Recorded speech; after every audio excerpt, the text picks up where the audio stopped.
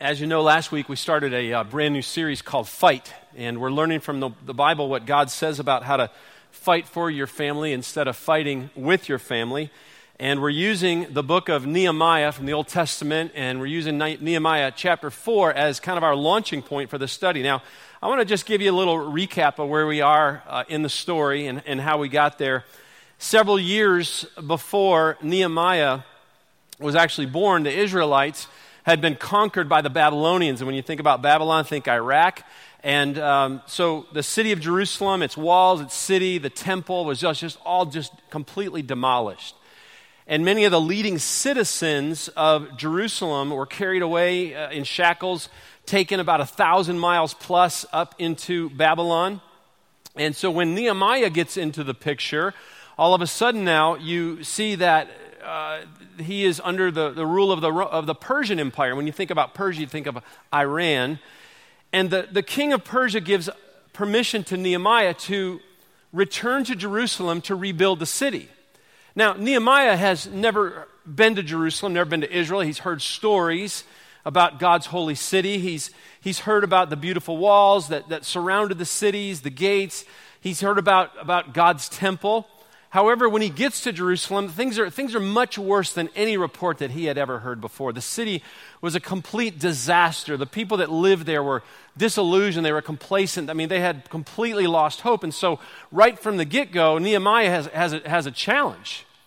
But he does what a great leader does. He rallies the people together. He gives them a purpose. He gives them a plan to rebuild again. And together they begin to rebuild the walls and the gates of the city of Jerusalem. However, as they're about halfway finished, they face some opposition. And they're ridiculed, they're insulted, and they're actually threatened. Their lives are threatened. Things got so bad that the builders the Bible says, they became overwhelmed with fear.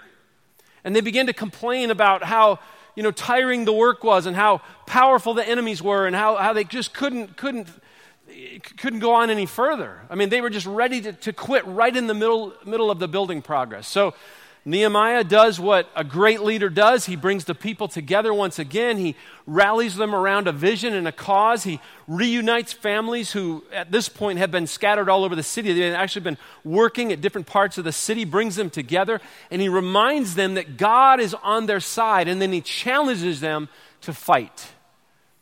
And in Nehemiah chapter 4, verse 14, here's what Nehemiah says. He says, "And I looked and arose and said to the nobles and the officials and to the rest of the people, 'Do not be afraid of them.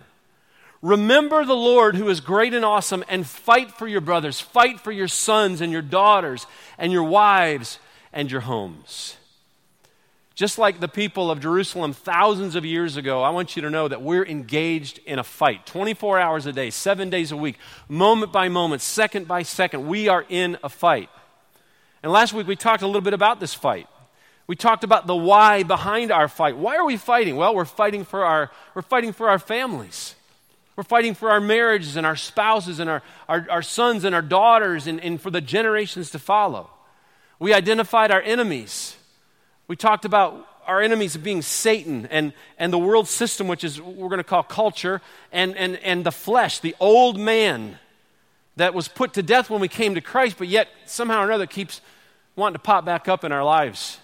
And then we talked about the weapons that God has given us and how we fight from our salvation and how we have a Holy Spirit who empowers us. And we talked about the power of God's Word and prayer and our church family, and we talked about our Heavenly Father.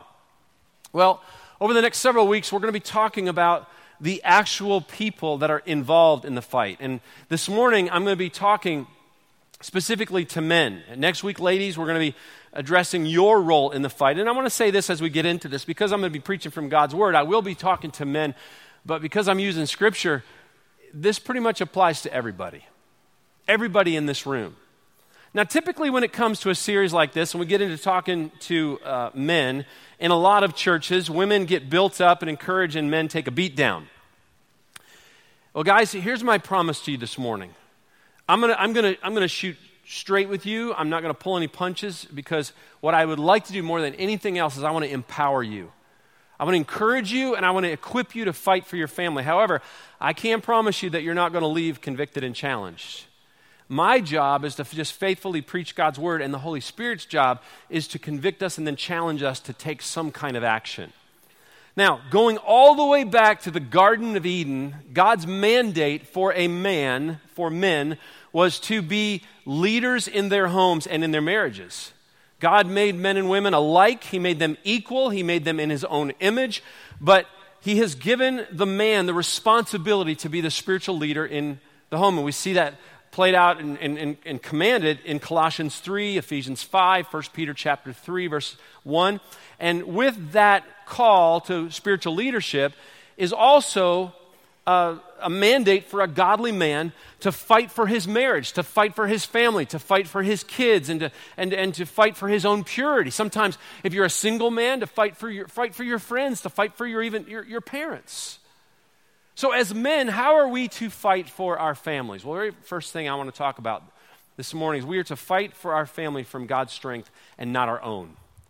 One of the very real challenges that men face is that we tend to be very self-sufficient, and we tend to rely on our own strength and power to try to get through life instead of really leaning into God's power and trusting his power and his strength that he provides for us. And when we do that, we pretty much get the same result all the time. We end up giving into one of the big three, one of Satan's traps, which we actually described last week. We call it a desire for power, or a desire for pleasure, or just pride. And then we begin to operate as a result. We begin to operate in the flesh rather than operating in the Holy Spirit. And when that happens, things begin to go off the rail a bit. Things go off the rail in our own personal lives, sometimes in our marriages. Things go off the rail in how we lead our kids, sometimes in our career. And as many of you have seen or even experienced yourself, things get pretty messy. Listen, guys, these are challenging days in our culture to be a godly man. When I talk about fighting for your family in God's strength, I know that maybe you are struggling with that challenge because right now you just feel like I'm just barely able to fight for myself.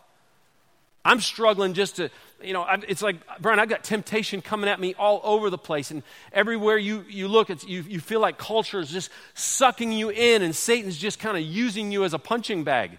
And instead of feeling like a warrior who is fighting for his family or fighting for your friends or fighting for your wife or fighting for your kids, you just feel like a wimp who's doing nothing more than just always trying to just manage sin. There's a couple of things I want you to know. If you're a Christian, Satan can hassle you, he can tempt you, but he can't control you because you're a child of God. Second thing is, there is simply no sin struggle within or attempting evil without that lives outside of God's forgiveness and delivering grace. There is forgiveness for sin right now, and there is power through our relationship with Jesus Christ to overcome whatever your enemy may be throwing at you this morning. 2 Corinthians chapter 1, verse 21 says, it is God who enables us. It's God who enables us along with you to stand firm for Christ. He has commissioned us, and he has identified us as his own by doing what? By placing the Holy Spirit in our hearts as the first installment that guarantees everything he has promised us. That's awesome.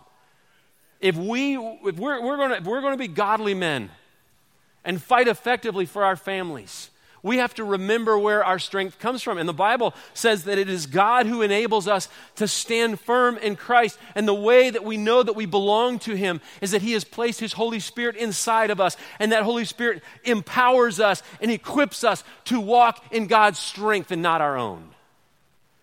But we have to stop trying in our own strength. We have to stop trying to be self-sufficient and self-reliant and to be macho men who think that we can fight Satan and culture and flesh in our own strength, because we can't. The Apostle Paul, he describes himself as a guy who was very self-reliant, a self-sufficient guy.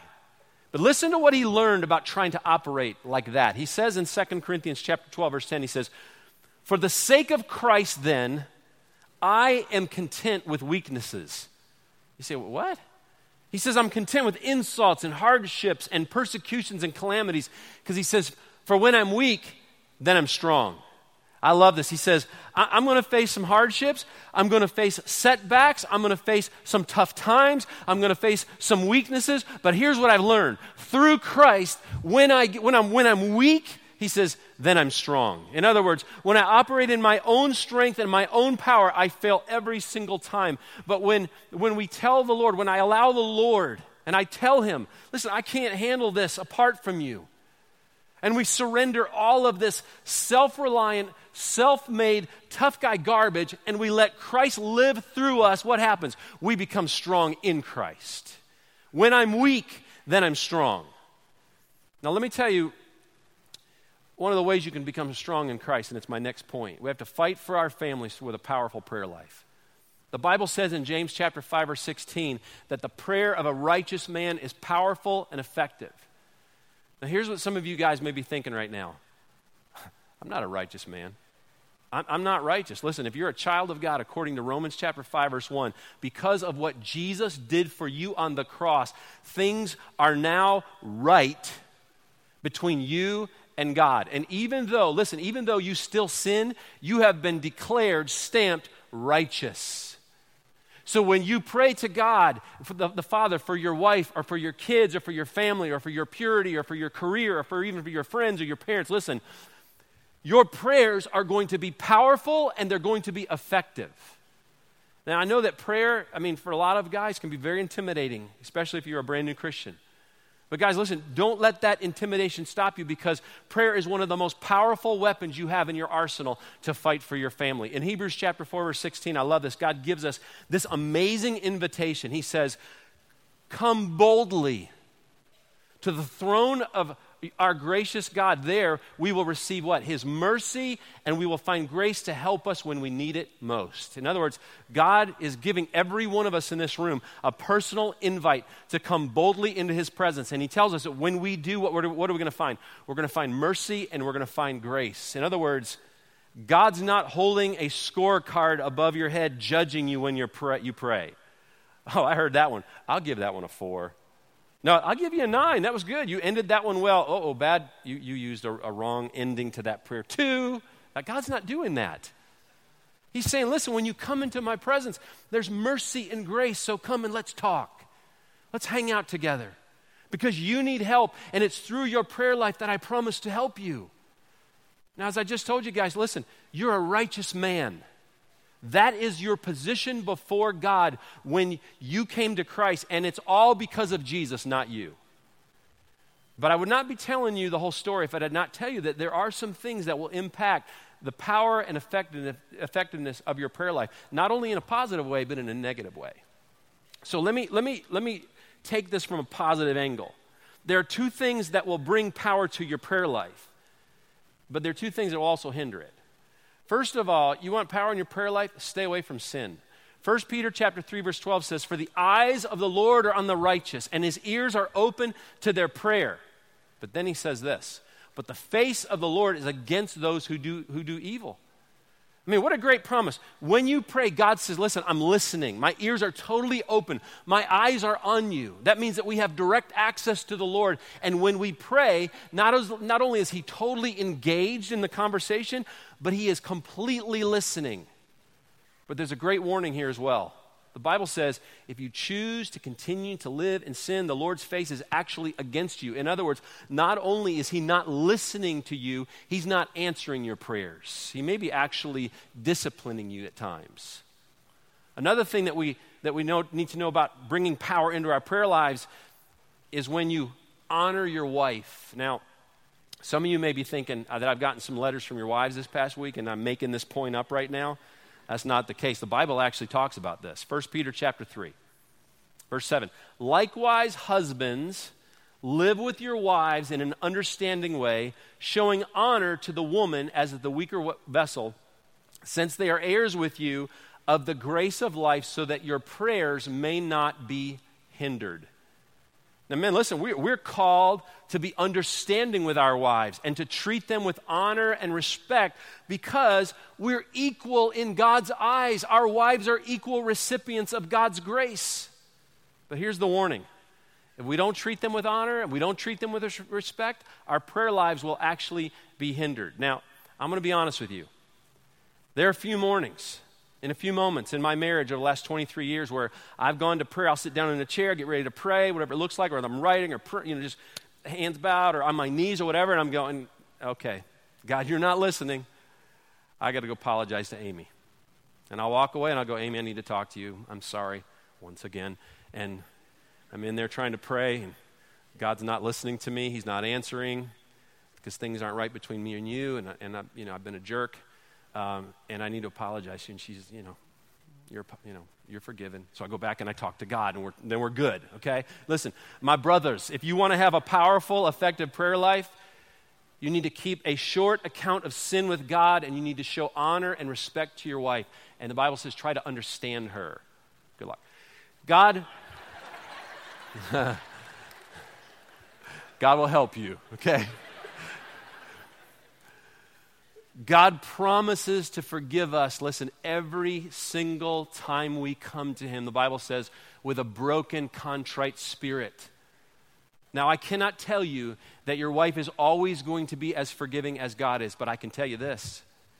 When you keep a broken, contrite spirit before the Lord, you will engage the Holy Spirit into your life to empower you to be more understanding and honoring to your wife. And since women are typically responders, they will respond to a man and they will respect a man who keeps a humble, broken spirit before the Lord. This past Tuesday, I was just going through this outline with some of our pastors and directors, and they asked me if I would kind of share some of my personal prayer life with you, and I was a little hesitant to do this because it's certainly not perfect, and I'm not 100% every day. But this is the goal, and hopefully more the norm than not. But so I get up early in the morning, and I will spend a lot of time in the Lord with prayer. And to be honest with you, I've been getting up earlier here recently because God has just truly convicted my heart to pray more for Westridge and pray more for you and more for our staff kids and our elders' kids and even my own sons and my wife and that whole thing. So it's been... And I'm praying for revival, as I've told you before. I mean, I'm seeking God probably, I'm just hammering, away with the Lord in the morning. Another thing that I've done since 1992 is I've journaled my prayers. And it just, what it does is it helps me keep my mind from wandering. Because sometimes, like you, I'll get on my knees or I'll be, trying to pray and my mind's going in 5 different directions. And, there's conditions, there's medical things that will describe that. But I have the history of my prayer life in print. I also, you guys, if you have a phone with apps on it, there's a little note section in there, and so I will keep little notes on just my prayer requests that, my boys give me. And before this semester of school, we sat down as a family, and Amy gave me hers, and Taylor gave me his, and Zach gave me his, and we're praying for our dog. I've got seriously a prayer list, and then of our elders and our staff, and so I have different prayer lists that I pray through. And then Amy and I, we try to pray together every night. And so my prayer life connects me to the power of the Holy Spirit. It connects me to the heart of God. It helps me to understand his word. And it gives me boldness and confidence as I go throughout this day. And it's one of the most powerful weapons that I have against Satan and the world and the flesh as I fight for my family. And you see this in Nehemiah. As opposition is coming against him, what is Nehemiah doing? He's constantly going back to the Lord in prayer. The third thing, we fight for our family by choosing to cheat in the right places. Now, I know that little point may seem kind of odd, but let me tell you what it means. And to do that, let me tell you a story.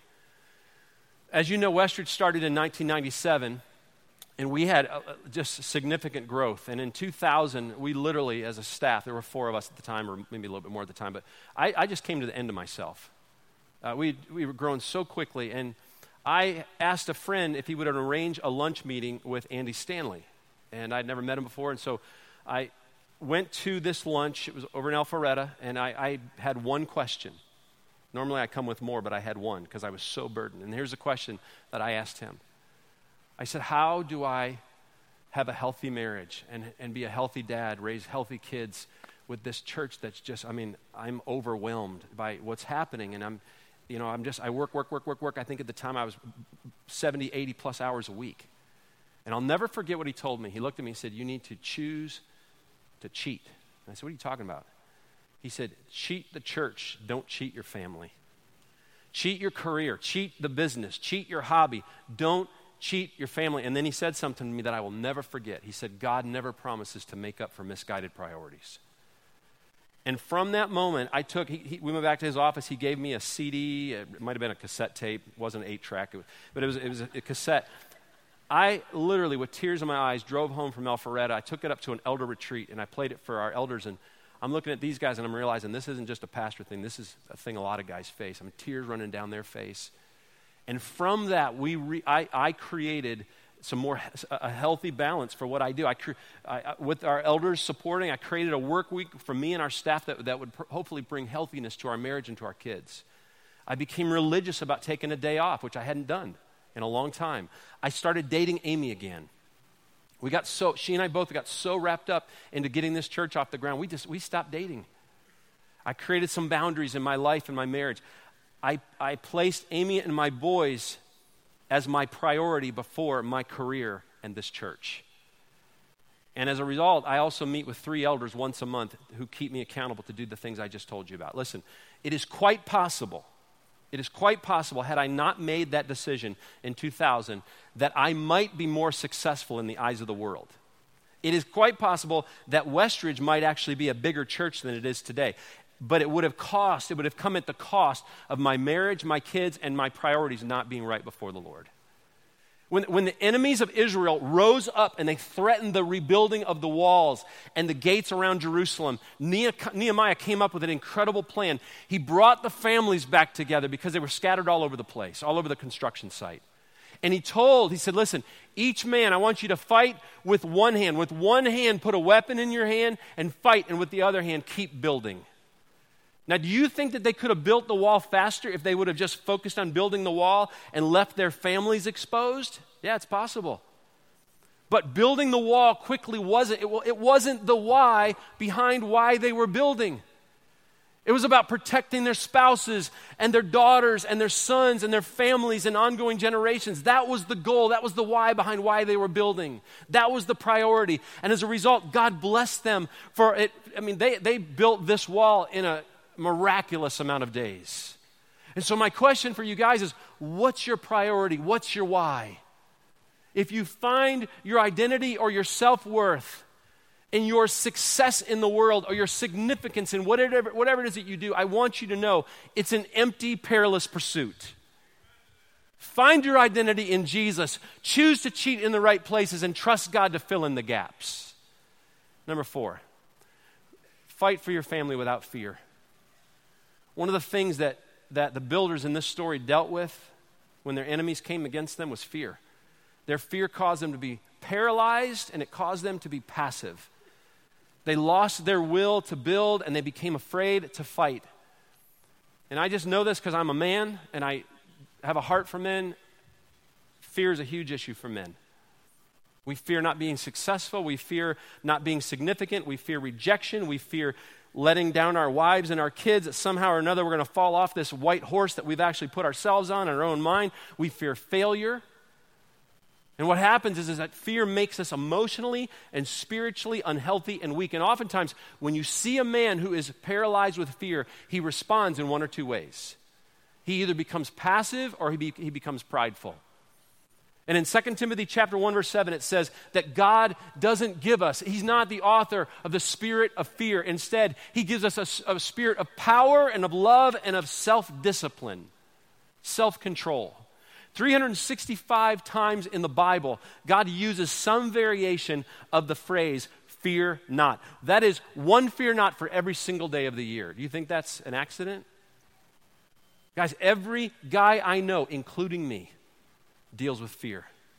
And what we need from time to time is for someone to whisper into our ear, don't be afraid because I'm with you.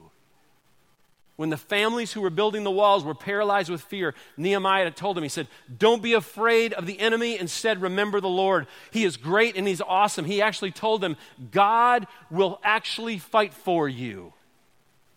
If you remember in Rocky 2, we got to talk about Rocky if we're going to talk about men, right? I mean, one of my favorite scenes in that movie is Adrian, you know, she's pregnant and she gives birth to their son and she goes into a coma. And Rocky's supposed to fight Apollo Creed. And he just loses his will to fight. Becomes passive. He's fearful, obviously. He may lose his wife. He's supposed to be training for this rematch against Apollo Creed, and he's done. He's lost his will to fight. He can't do it. And day after day, night after night, he sits by Adrian's bedside and he reads to her while his trainer Mick sits in the corners like, and eventually one day, all of a sudden her fingers start moving. And they bring in the baby and they see him for the first time and they name him Rocky Jr. And all of a sudden Adrian says, I want to tell you something, come close to me. And he's talking about, I'm going to quit and we'll figure out another way. And she said, no, here's what I want you to do. I want you to win. He said, what? I want you to win. And then Mick goes, what are we waiting for? Let's get out of here. I mean, I love that part.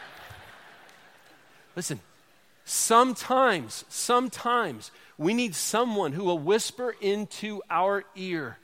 Don't be afraid. Get in the battle. Let God fight for you because you've already won. You're a winner. Because of Jesus Christ, you're a winner. As a Christian, we have a heavenly Father who has already won for us.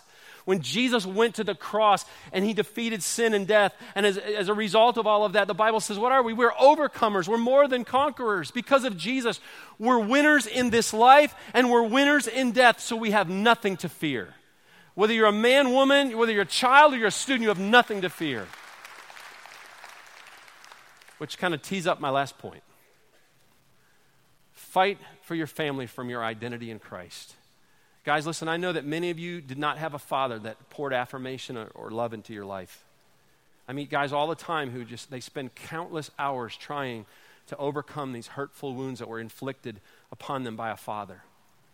They actually become slaves to those hurtful wounds, and it gets just played out in all kinds of unhealthy ways. And my encouragement to you this morning is the same encouragement I gave at Christmas. It's time for some of you to switch fathers. Romans 8, chapter 15 says, so you have not received a spirit that makes you a fearful slave. Instead, you've received God's Spirit when he adopted you as his own children. Now we call him Daddy. We call him Abba. We call him Abba Father. Romans chapter 6, verse 6 through 8 says, we know that our old sinful selves were crucified with Christ so that sin might lose its power in our lives. We're no longer slaves to sin. For when we died with Christ, we were set free from the power of sin. And since we died with Christ, we know we will also live with him. Let me tell you what I just read to you. Because of Jesus, I have been adopted as one of God's own children. I can come into his presence and I can call him Daddy. I can call him Father. My present and my future is secure, and so are you as a child of God. I am no longer a slave to fear, and I'm no longer a slave to sin. In other words, I have a heavenly Father who loves me. He's never going to leave me. He is a Father whose acceptance of me is not based on my performance for him, and he isn't holding my past failures over my head. My identity in this life is rooted deeply in my heavenly Father because of what Jesus has done for me.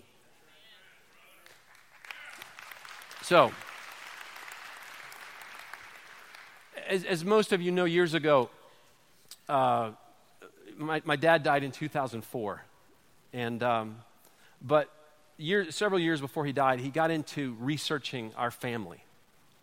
And he did some really cool work. And a lot of it was before a lot of the internet tools came available at Ancestry.com. And so all we had names and pictures and stories and other people that were, information from other people that had been working on it. And a few years ago, I decided to pick up his work and to keep it going. And so I signed up for Ancestry.com and really got into taking some of his work further.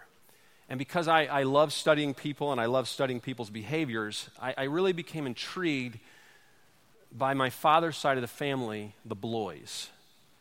And my grandpa Bloy, his name was John as well. He went by the name Jack. He was born in Ontario, Canada in 1911. And I believe in the 40s, they moved to Detroit, and he owned a flower shop for many, many years in downtown Detroit, and then he died in 1995. And my grandfather was a hardworking man, but he was also a very hard man. And my memories of him were just always seemed to be angry and agitated. He had a bad temper. He was not very affectionate, and I actually grew up a little bit afraid of him. I was scared of him.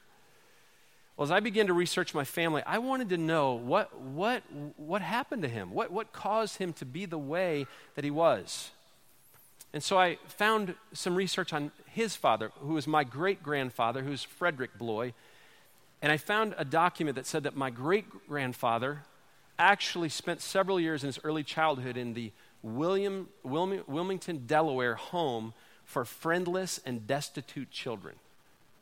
Now imagine what that would do to you as a young man or even as a young lady.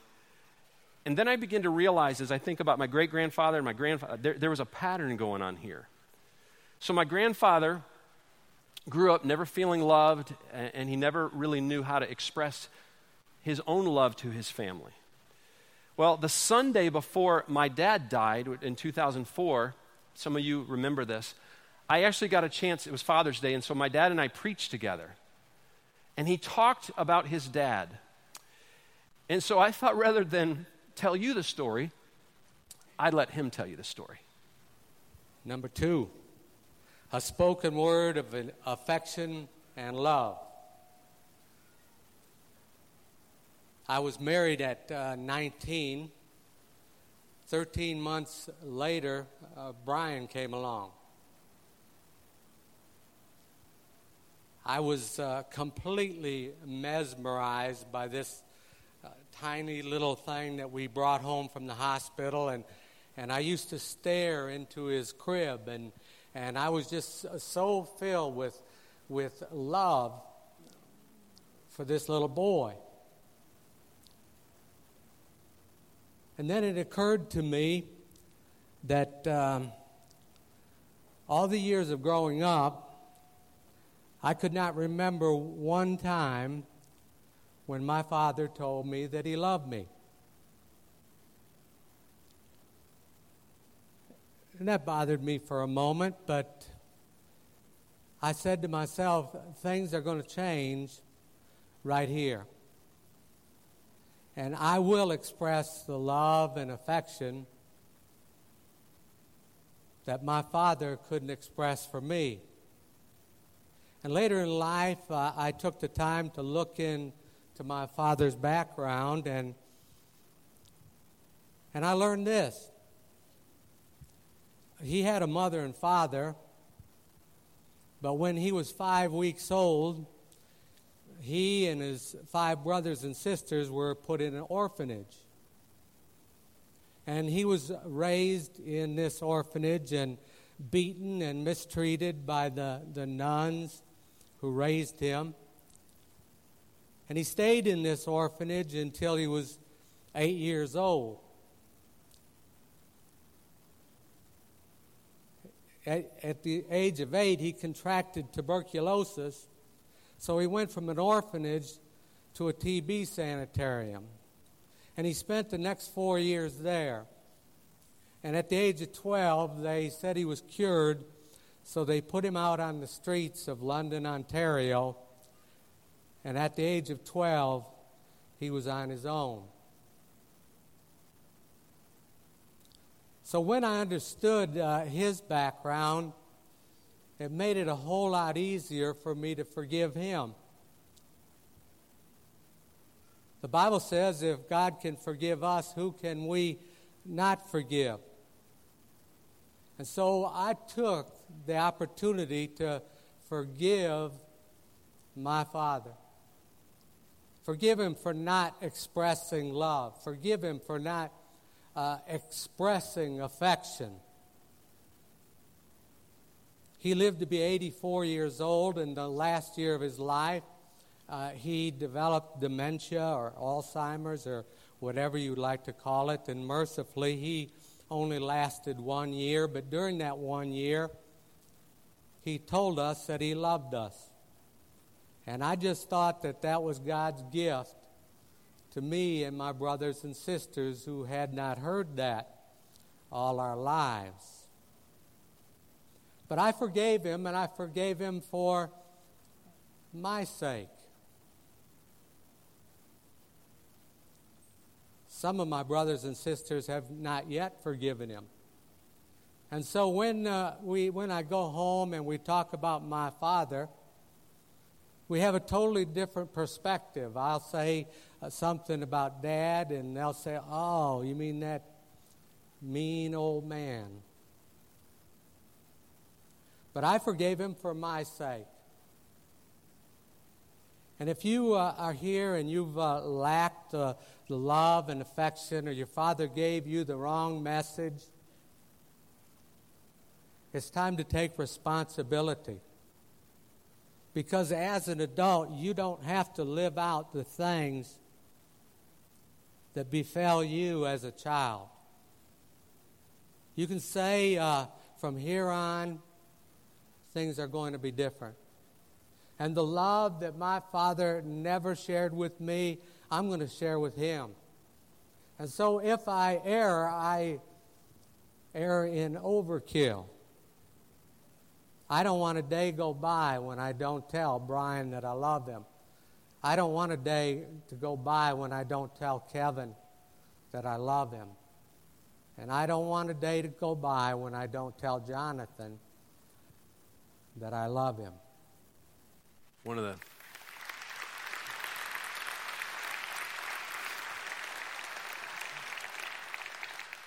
the things I love that my dad said in there is he said, I decided that things will stop right here.